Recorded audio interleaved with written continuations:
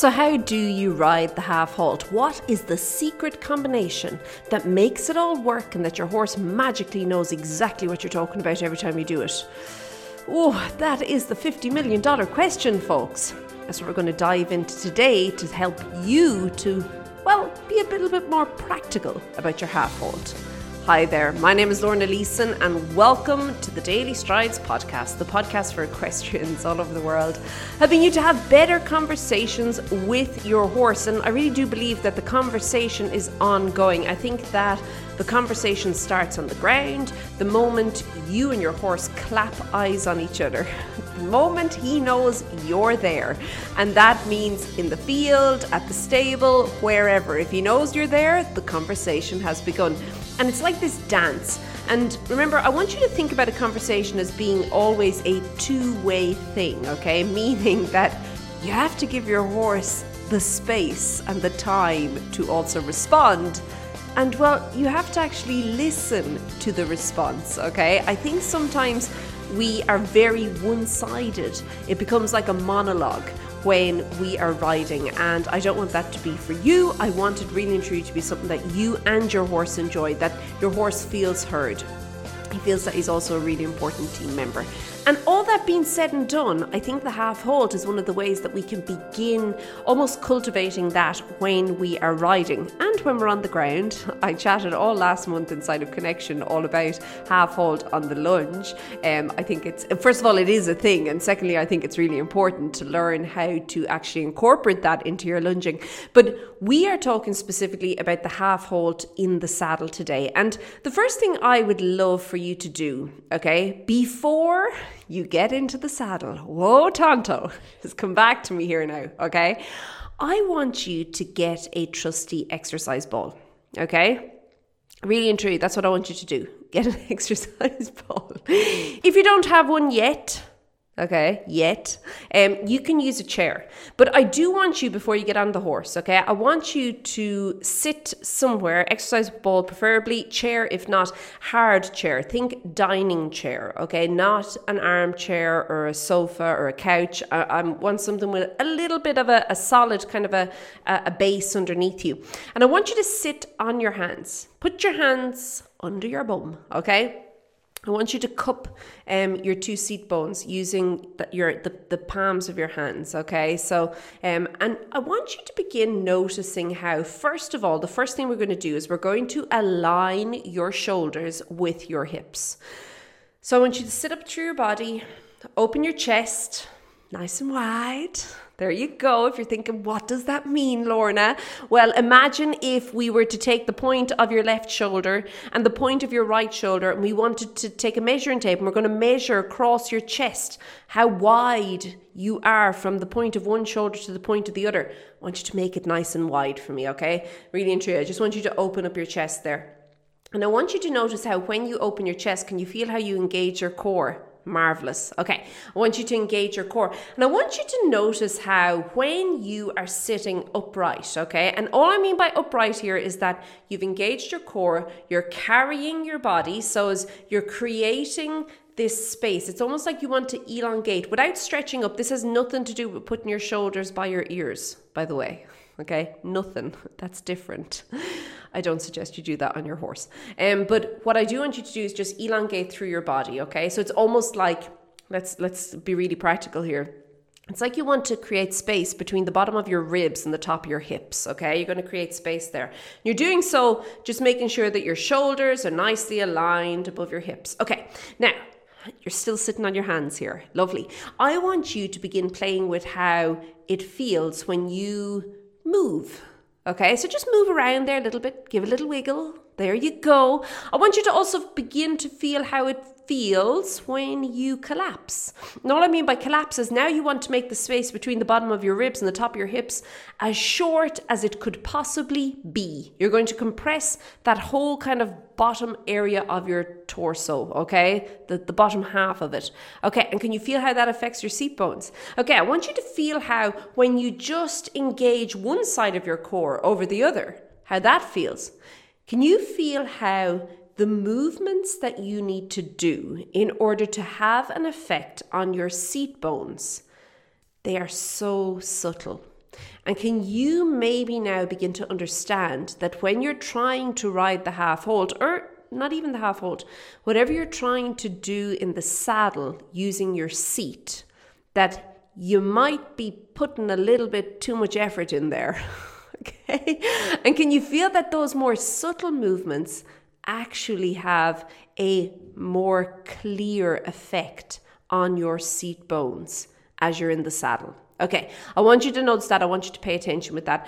Play with it. Do what you want. It's really, really important. Okay, we're going to jump on now. We're going to do a little time warp and off we go, and you're on your horse. Okay, don't worry, you don't have to be on your horse. But I want you to now consider that your seat is just one element of your half halt, okay? In fact, I really believe that there are 3 key elements, physical aids that you're going to use. And your seat is the important one, but... okay, this is a big but. If you're at a point in your riding where your seat might not be doing exactly what you thought it was doing in the saddle for you. So if you've done that little exercise we just spoke about there now and you're realizing, holy moly, no wonder my horse isn't understanding a word I'm saying, okay? And it's all becoming a little bit more clear now. I want you to just realize that in that situation, your more obvious aids, okay, which would, really simple layman terms, they're the ones that I could see if I was standing beside you in the arena. I could see you apply them. They are going to become more important, okay? And then over time, as you begin to control your body more, your more subtle aids, the ones that I wouldn't be able to see unless I was really looking for them, that would be your seat would fall into that category. They become the bigger part of the half halt. Okay, and that's the same with all your aids in your riding. When you're just getting started, it looks a bit messy. Things look messy, and it's because it's the more obvious aids we're using. Over time, we refine it, we get to the more subtle aids. But I do want you to understand that initially, when people want to ride their half halt, they want the seat part. They kind of dive, I'm going to plug my seat bones in. Well, that's wonderful. But if you're plugging them into the wrong socket, you're not getting anywhere. Okay, so it's really, really important to recognize that. Okay, that all being said, your legs and your hands are going to make up the kind of 2 other aids that are going to be used in conjunction with your seat in order to ride the half halt. So your legs are basically, I feel your legs are really important because your legs almost set the intention, they set the tone. And all we want to do with our legs is to say that we're still going forward. Okay, forwardness is the key to the kingdom. We're going forward. We're connecting in here and we're going forward. Okay, now obviously your legs do a lot of other things and we're really talking basics here. You understand that, I know you do, okay? But really and truly your legs, they do have a huge role to play in the half halt. When people forget about their leg aids, and most people do when they're riding a half halt, and this is why the half halt, you end up, it gets all, if you want, like, I don't know, like jerky and juppity and there's just no flow to it. It's not lovely and just synchronized through the ride. You don't get that. It's usually because the legs are not being used, or they're not being used correctly or efficiently in the half halt. And it can sometimes be that, remember, there's always a balance. Your aids will always balance, okay? When you fail to bring your legs into the equation, you then have to rely more on other aids. Your hands. Oh, it's a biggie. It's a biggie. Okay. It's okay. If you're doing that right now, that's the way you've got to this point. You're going to change it all up going forward. So legs will come on. From there, seat comes on, okay? And seat just means that there's a slight resistance. Now, slight is the key word in that sentence. Again, take yourself back to the ball or the hard chair. And I want you to spend time just noticing how slight that resistance has to actually be, okay? It doesn't have to be the big heavy movement. It doesn't have to be the competition to see if you can get the back of your trousers or your breeches or your jodhpurs or whatever you've got on to touch the back of the saddle. No, it doesn't. No. You're not doing that. I know you're not. But I want you to just consider that your legs and then your seat has slight resistance. And then it is followed up by your hands. And your hands are there to gather everything, okay? There is a really special relationship between your seat and your hands, in that whatever your seat does, your hands should follow suit. Okay, so if your seat allows, your hands allow. If your seat resists, your hands resist. If your seat follows, your hand follows. Okay, there's a special relationship there. You can use the half halt to really begin to identify, first of all, that relationship, and secondly, get really clear on that relationship, okay, and begin to make it work for you and your horse in your riding. But I want you to just consider that there are all three elements, okay? Legs. Your legs are basically to say, okay, we're coming on here we are. Seat, just a slight resistance, and then hand to follow up with the seat, which means there's a slight just resistance through it. Slight is really key word. Slight. Very small. Very small. And there we go. And how would you know if your horse responded or not? Well, if you're focusing on the conversation and you're focusing on your horse and you're noticing what's going on, you will see through your horse's response. You will see what is happening. You will see, and in fact, you'll get to the point where you feel it. And this is why I really believe that the half halt is the kind of key to begin to develop feel in the saddle. I think it's a really important, it's kind of like the path to get there, okay?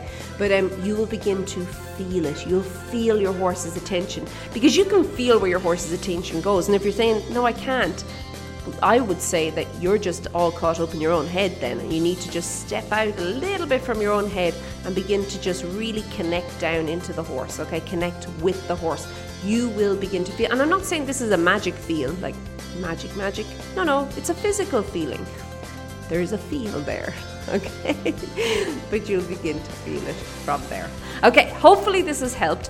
I want to take you step by step through the half halt, and I've created a free training for you that you can get where we can actually get into the saddle together, and we're going to ride straight through this half halt.